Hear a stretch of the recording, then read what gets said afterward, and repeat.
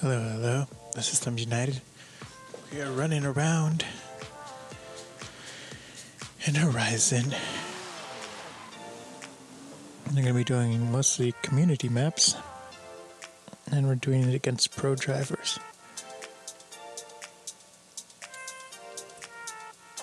So let's get started.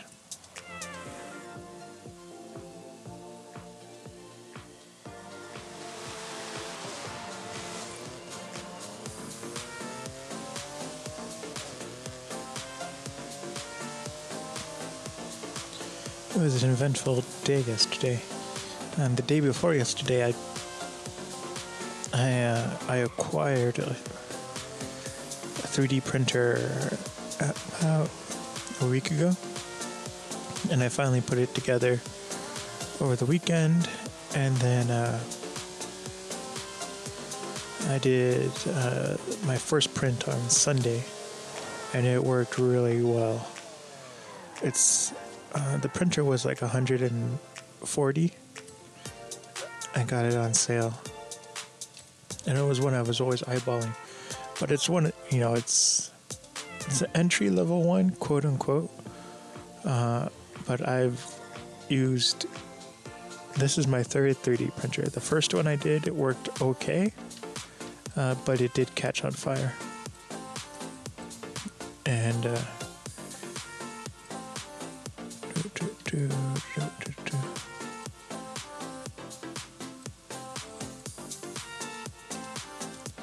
So it did catch on fire. That's a big problem. Then I ordered a very small one, and it worked pretty well. But when I ordered it, it was an open box and it was damaged, and I fixed it, and it was printing well. But now I was like, there was kind of some suspicious stuff going on with the extruder to where I didn't trust it, and I thought, it might catch on fire again too. So I didn't throw it away. I still have it. I plan on fixing it more, but so I ordered this replacement one, and it is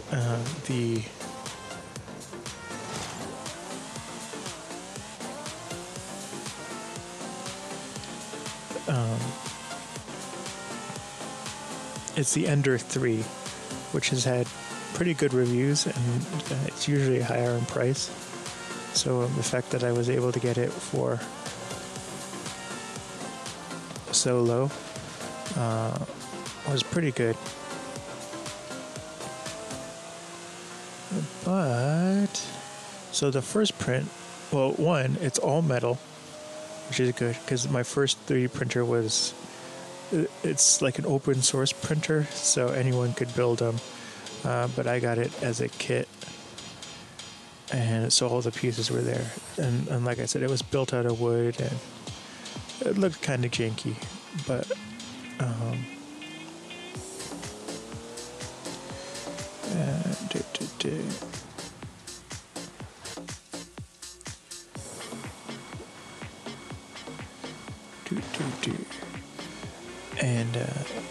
so it was built out of wood, and I printed several things with it, and then something happened where it caught on fire. It accidentally lit the ABS on fire. Oh, I remember. So what happened was the thermometer fell out. And these printers are pretty simple. So what they do is it's essentially like a hot glue gun where it feeds in the plastic and then it melts it and kind of spits it out on the heater bed. And so it has to be the right temperature. So there's a little digital thermometer inside the extruder. That's the part that melts the plastic. And so that fell out while it was printing. And it's simple because it's just like, it's too cold. So it kept, heating up the extruder. And so the plastic, it melts at a certain temperature. It's like 240 degrees Celsius that it melts the plastic. But because the thermometer fell out and it's not in the extruder, of course it's just like the ambient air. So the printer said, it's too cold, I'm going to heat up the extruder even more. It doesn't know the thermometer is not in the extruder. And so once it gets to a certain point, the plastic can ignite. So it just probably cranked it up as high, maybe 300 or 400 degrees Celsius. And then it just, caught on fire. And so I had it set out where it was in the middle of the room, so there's nothing that it could, touch. But, yeah, so that was fun. My sister called me at like 2 a.m. and I was like, there's some smoke. And so then I went down and with the fire extinguisher and put it out. Now it's in the basement and it's closed off. But it was crazy because it was just a wall of smoke. And like you couldn't see anything. It was really weird. So the lights and everything were on in the basement, and it's like those fluorescent lights. And the smoke was completely white, but you couldn't see anything. And of course it was like suffocating and stuff. And so that was scary. Because like you literally couldn't see where you were going. And smoke burned your eyes and everything. So then I was like, you know what, that's it. I'm not getting any more 3D printers that are built out of wood. And they need to be sturdier. So then I got this smaller one, I think it's Kingroom. And it worked well. But like I said, there was something weird that was happening with the extruder. And so I was like, that's what caught on fire in the other one, so I don't trust it anymore. So this Ender one, it's bigger. It's about, the bed is around 9 inches by 9 inches. And then I think you can print up to 10 inches tall. So it's a lot bigger than the other ones I was using. And I had dedicated like a couple hours to building it. It maybe took 30 minutes to build. It was so simple to put together. And part of that is because I've put together printers. I have experience with putting together printers.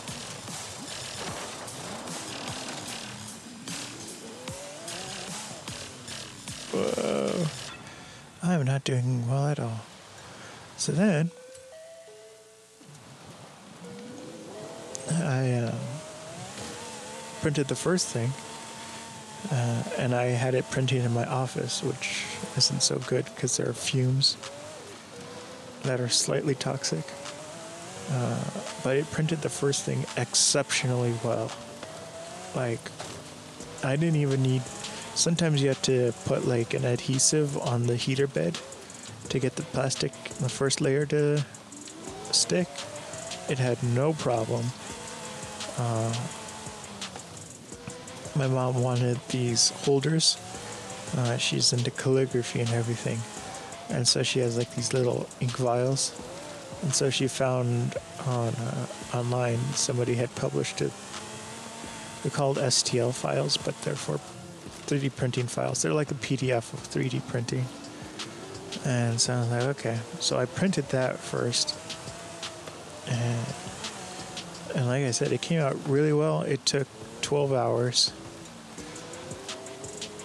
And that kind of messed up my sleep schedule. I started it at around 1, and it finished at like 1-ish. It was like 1:50. So it was almost 13 hours. But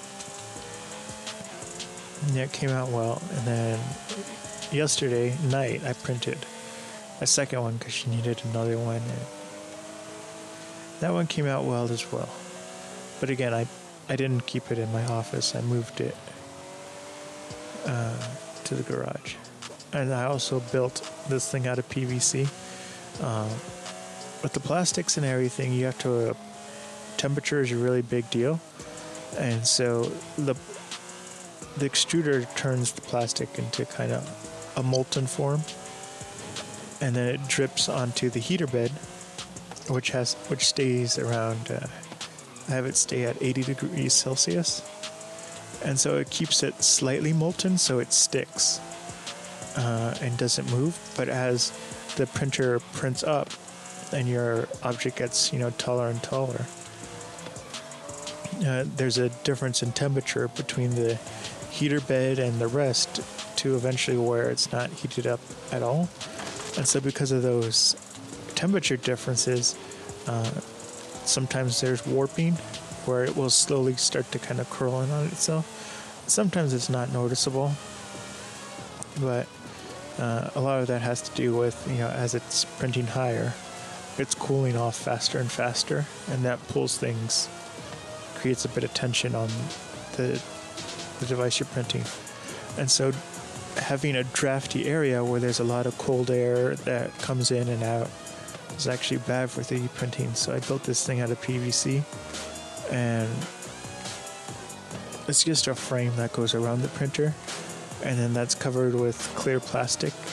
It was like maybe $4 I got, and it's for painting. You cover the furniture and stuff you don't want paint on. And so then it's essentially enclosed in that, and so there's no drafting, and then from the outside air. And then the advantage of that is, like, the extruder is really hot. It's 240 degrees Celsius. The heater bed is hot as well. It's 80 degrees Celsius, and so that creates a lot of heat. And the plastic wrapping frame kind of keeps that heat inside the 3D printer. And so that's pretty good as well, because normally with a 3D printer, you want to keep the ambient temperature around like 75 degrees Fahrenheit. So it's supposed to be warm, and that helps out a lot too. And a lot of the higher end 3D printers, the 300 and 400 and $1,000 printers, have their own enclosure and will actually heat up the ambient air inside to the correct temperature.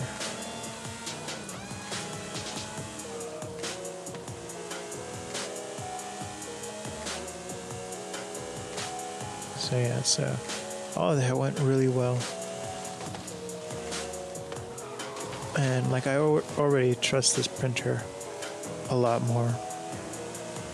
The materials it's built out of are a lot more heavy duty. It's put together very well. The instructions were very simple and accurate. A lot of times you'll get the instructions have no words in it, and this one was just pictures too, but the pictures were accurate to the parts and framed in a way that you could tell, which way the part goes and everything. And like I said, like for the wooden printer, my first one, it took about 8 hours to build. There was just so much you had to do. But with this one, it took like under 40 minutes, easily under 40 minutes.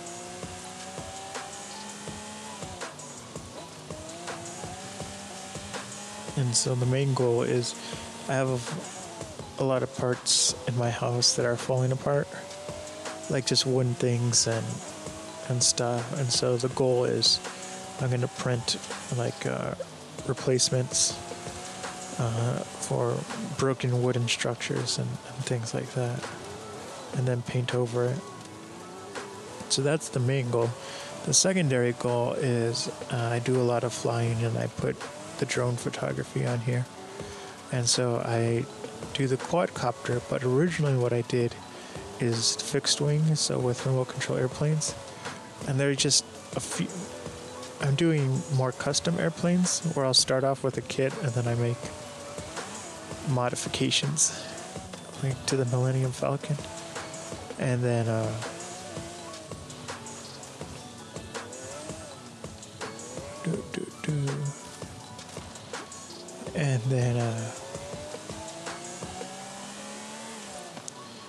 yeah, there's just a couple like funny things. Like, I need to make a spacer for the wheels, because I converted the wheels to K'NEX wheels, those giant yellow ones, because it had smaller wheels, but it would always get stuck on the grass. And there's an airfield, and it's really well taken care of, but just couldn't. The landing gear just couldn't handle the grass. Like any grass, it could only take off from like cement. And I wanted to fly it in like dirt roads and stuff. And I've gotten to the point where I don't want to throw the airplane. A lot of times what you do is you have no landing gear and you throw it into the air and then it takes off. But the cameras I have on the airplane are kind of heavy. So it will do this thing where you throw it in the air and the motor will be going as fast as possible. And sometimes it doesn't build enough speed, or if you throw it wrong, where you can't throw it straight up, you have to throw it at the exact right angle. So it's actually more almost parallel to the ground, because if you throw it too high up, too high an angle, it will go up and then it will nose down and not be able to recover, and then it goes straight into the ground. And so that's the main reason why I'm avoiding throwing it anymore. I used to do it all the time, but now it's I keep throwing it wrong, and that is a day record because you throw it wrong once, and then it's like, oh, gotta take it back home to fix it up.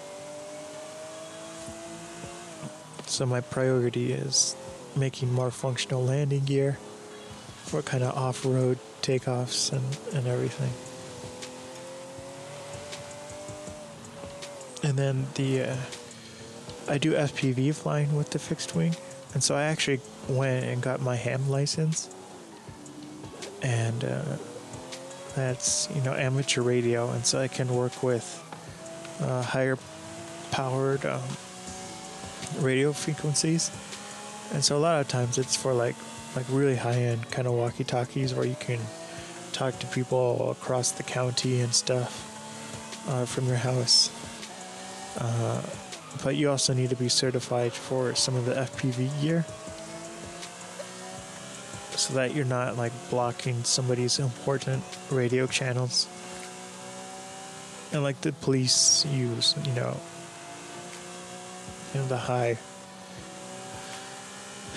high-end walkie-talkies and stuff that go for miles and everything, and you don't want to interfere with that. And there's a lot of cool stuff you can do once you have your ham license. You can talk to satellites, when they're in the right place. You can do things where you can literally bounce your signals off the stratosphere. And so from like the United States, you can talk to people from Japan. If you can bounce your signal off the stratosphere properly.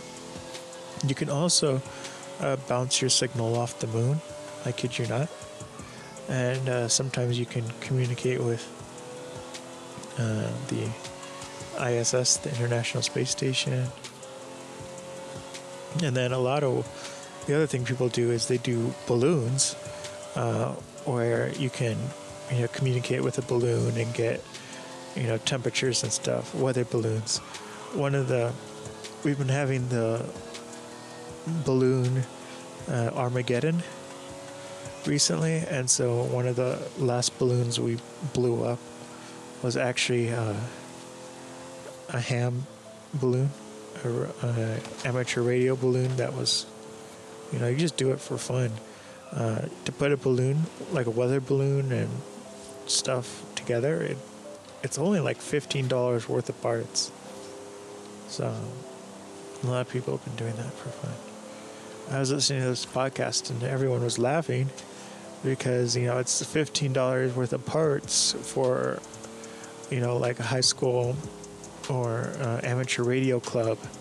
They put it together and they sent like 2 missiles after it. And each missile is like $400,000. So it was like $800,000 to destroy a $15, hobby balloon. And the reason why they have to use missiles is because the fighter jets, the higher up you go, the less air there is to go over the wings. So to combat that, you have to go faster and faster if you want to be able to fly forward and still be able to have control of the airplane. And so once you get to a certain speed, you can't use the gun, bullets on the plane, because there's a chance that you'll shoot out the bullet and then it will actually hit you as you're flying forward. And it can jam the engine and everything. And so that's why they have to use missiles for these balloons. So I didn't know that. There's a certain altitude and speed where you can't use the main guns on on like an F-22 in fighter jets.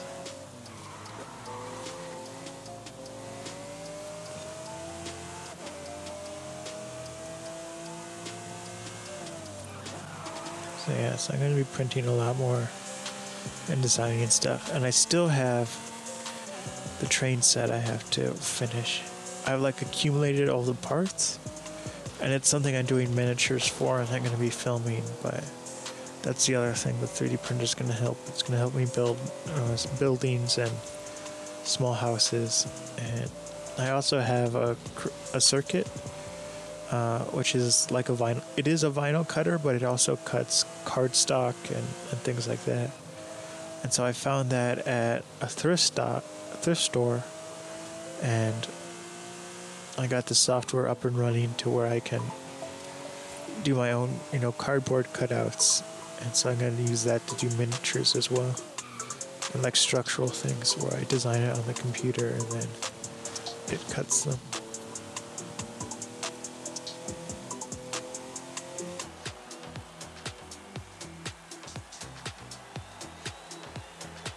Man, I got so much done last night.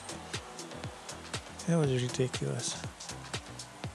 I started job hunting, figuring out places to apply to. I finished editing this visual audio book I'm doing, so now it's rendering. It rendered the first 19 chapters. No, not 19. It finished the first 10 sections, and now it's rendering the next, the final set.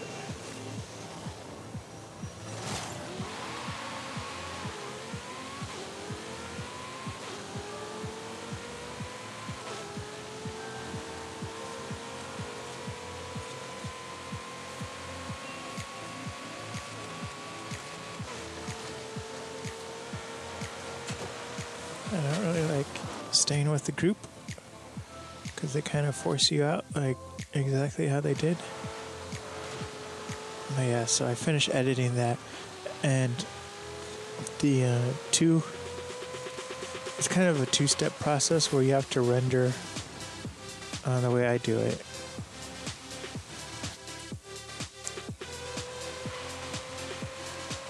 You have to render the actual video and audio together, and then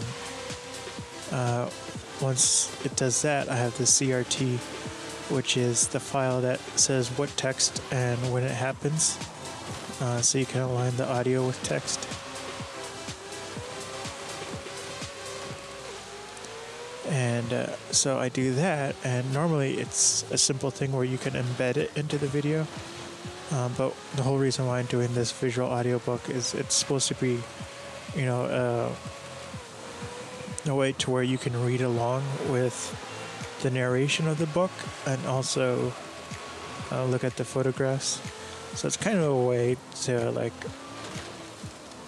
if you like to do multiple things at once, you can read along, listen, and that reinforces it. And then if you get kind of tired of reading, you still have the photographs to look at as the narration continues. So it's like a multi-sensory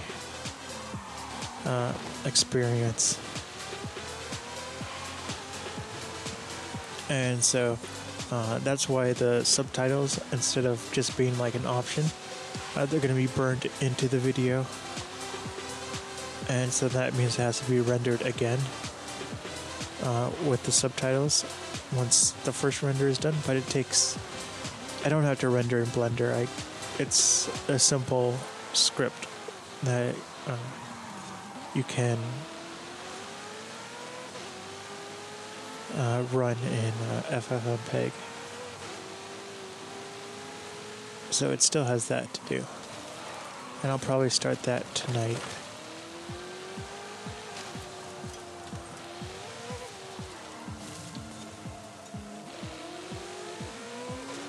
And everyone's all over the place.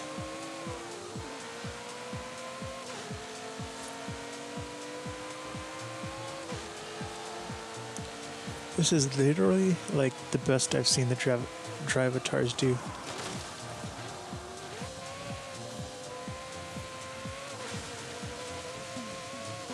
It's kind of cheating, but I didn't want to rewind.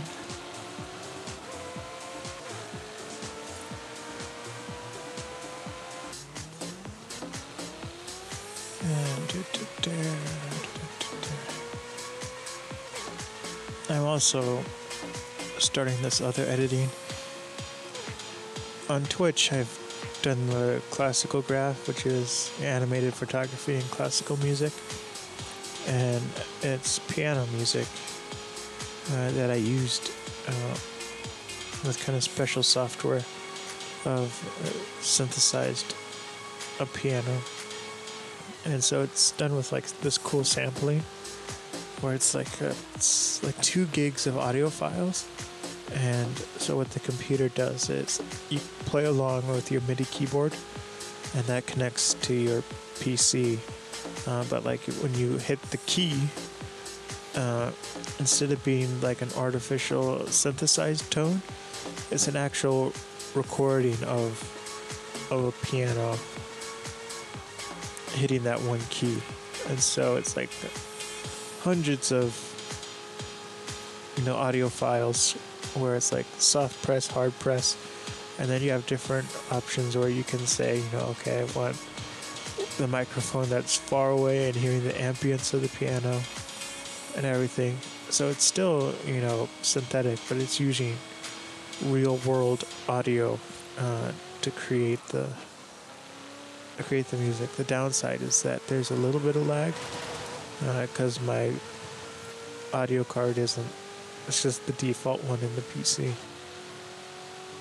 So you do need a beefy audio card for that. But anyway, I found a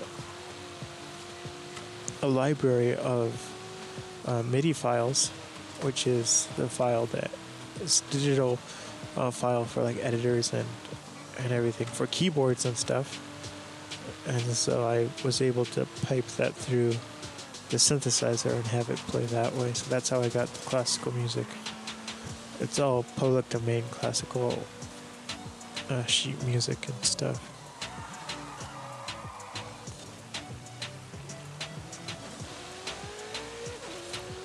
And so that's how I did that. And classical graph came out in like 2020 during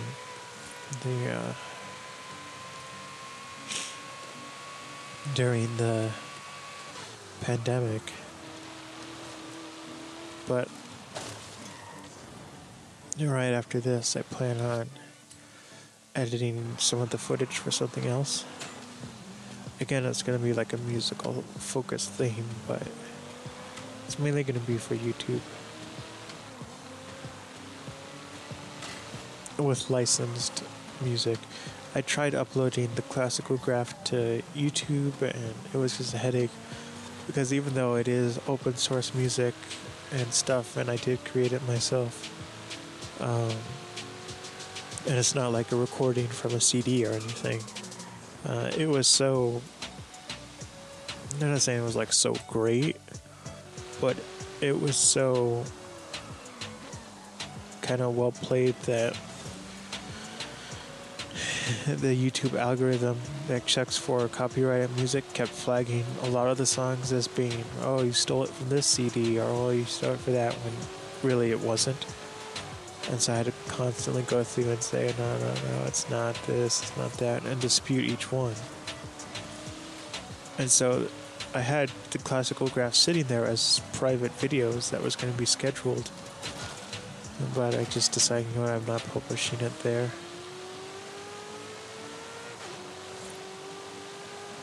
So it's on Twitch.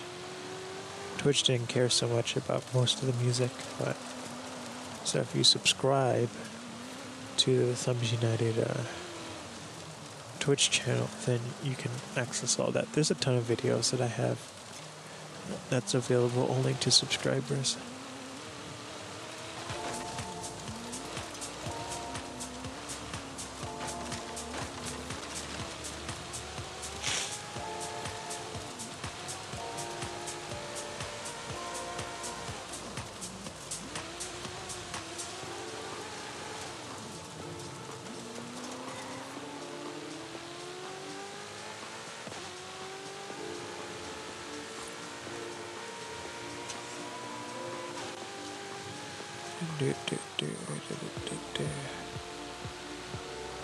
But yeah, so the project I'm going to be working on again is editing footage from Ireland. Mostly because for the classical graph I did edit the 35mm photos from the DSLR, and then I have 3D photos from my 3D JVC camera, but I don't know where my edits went for. I had like 4K footage. No, it's 2.7K footage. And I was pretty sure I edited it, but I can't find the renders anywhere. I've searched on all the hard drives, and like there's a lot of hard drives. And what I do now is I have a spreadsheet, an Excel spreadsheet, and it says, okay, this project's this hard drive on that hard drive, this hard drive's full, and everything, so it's pretty well organized, but I haven't organized it in a couple of months.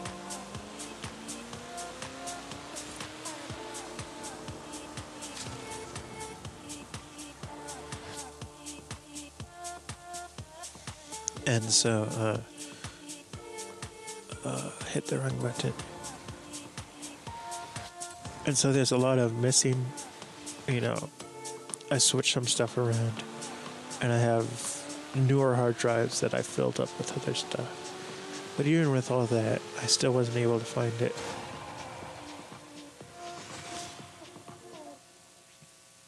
So it's very weird. Very weird. But so I'm planning on re-editing the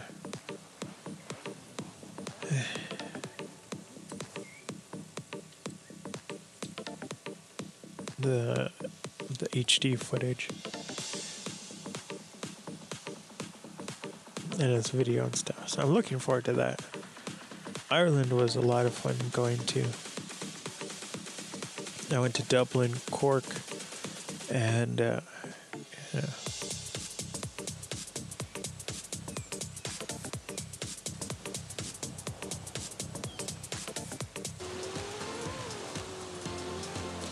some of the cars that kind of not designed well.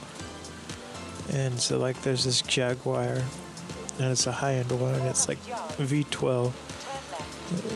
It's a super sport car. And a lot of it, the traction control does most of the work. And these cars are actually, if you didn't have the traction control and everything on, then they're just undrivable. They slip and slide all over the place, and they don't go straight.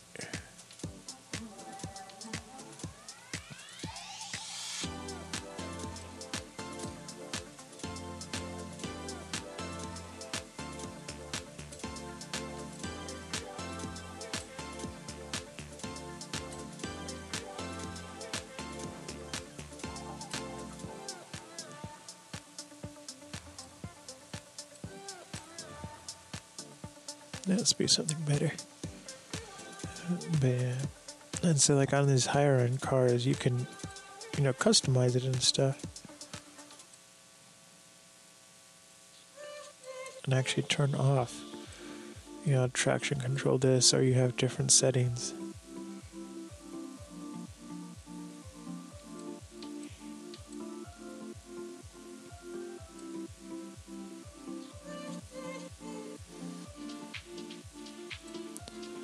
Let's see.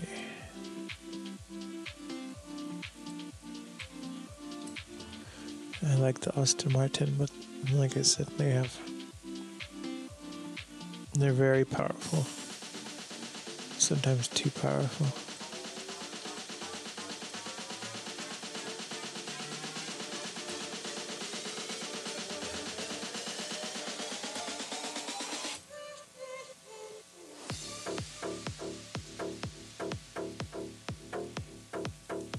I was driving a Camaro in real life. I didn't own it. It was a rental car. And I told my cousin, I was like, this car it's fun, but the thing is a death trap. And then I looked up the price and I was like, you know what? It was really affordable. And I was like, that's why everyone likes them. But the reason why it's a death trap is like you barely touch the accelerator and it will go, pretty well. Except that it will like take off and angle to the right and everything, so it's like you're constantly having to fight the car just to go straight. And I was like, what's up with that?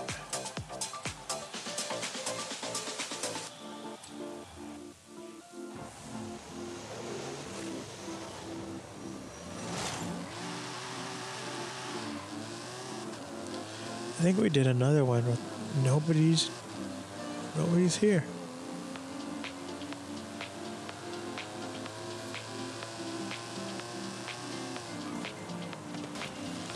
I don't know why I'm not getting any avatars.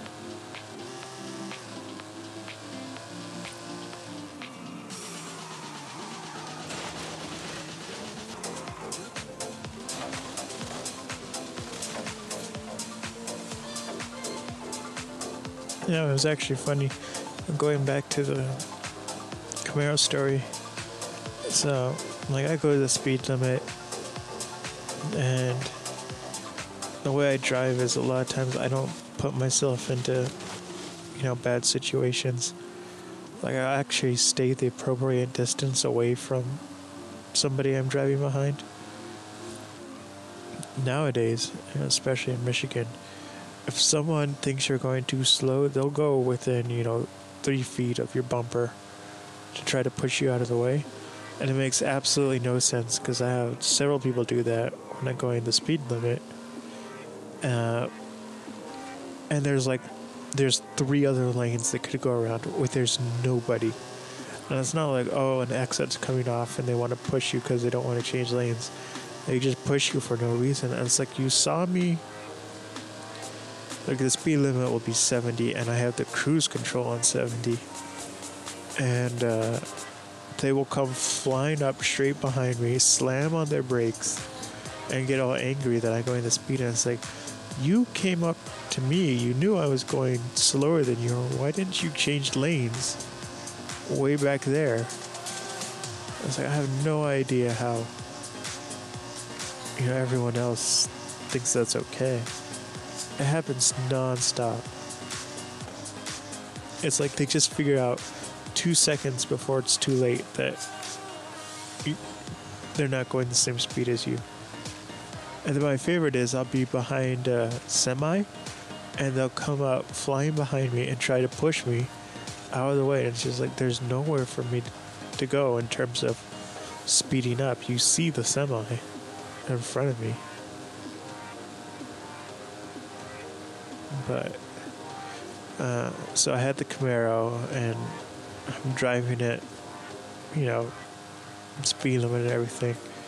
And it was funny because my art teacher, it was art for, it was art appreciation, which is a joke. I'll tell you why it's a joke later. But we took off at the same time. She's in a minivan, and she's like pushing me to get out of the way on the freeway. We just left class, and so I don't know if she knew I was the one in the Camaro, but it was hilarious because there she is in the minivan. She's blasting out of there. But the reason why art appreciation is a joke is it's not a joke for everyone else, but I went to community college, and so that's like a 2-year degree. But for the first 2 years, I kind of took a lot of different classes because I wasn't sure what I wanted to do, and there was actually a huge kerfuffle with the counselors, where they essentially never told me. I kept waiting for this one class to become available, and they're like, "Oh, we don't offer it." So that happened a couple of years because it's only offered in winter. So I would wait till winter and then see the counselor, and they say, "Oh, we're not offering this year." And I was like, "How am I supposed to get this degree then?" So the truth came out that because I started at a certain time, they changed the degree requirement, but didn't tell. Nobody knew that. So the actual class I needed was offered, but it was under a different name. So that was stupid. But so going back to the point where the art appreciation was kind of a joke was for the first 2 years I wanted to be, an art teacher. I work in education. And so I took, basic drawing, advanced drawing, two-dimensional design. I did actual art education classes. And so that was just, that was at the college. And then I did film processing and other stuff at the Flint Institute of Arts as well. And so the reason why the art appreciation was a joke was even though I had all those humanity classes, all those art classes and everything, they didn't consider it as a way for me as one of my humanities for my degree. So I had to take another art class. Well, it had to be a humanities, but I was like, I'll do another art class because art is fun. And so I had to go back to the beginning in art appreciation, even though I was a higher level. And it was fun. Like, it was actually a lot of fun.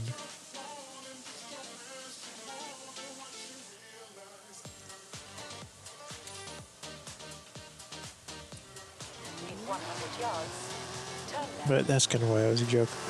It's because, I came in there and, most of the people are just...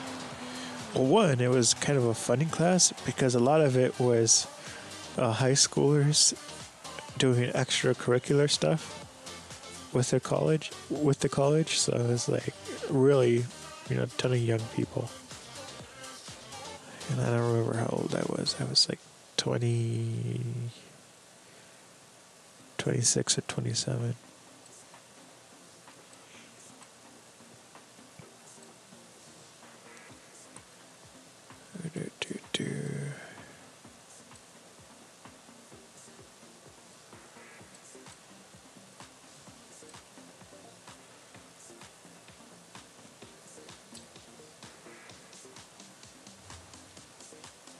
Anything goes.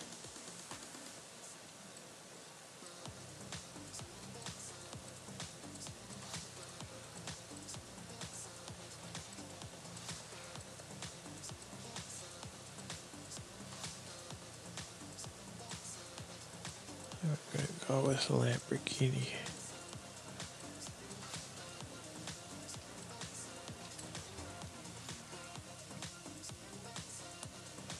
So that was funny. And then the other thing was, it was my final year, and they're like, "Oh, you need an English class." And I was like, "What?" Because I tested out of English 101, and then it was English 102 or 202. And so I took that years ago. And they're like, oh, it says you don't have an English class. I was like, no. So I had to pull out my grades, and I was like, I passed this class pretty well. And they're like, that's weird. So they tried to make me take, another English class when I had already passed the higher version and tested it out at the lower version. So that, my experience with college was really backwards. Really backwards.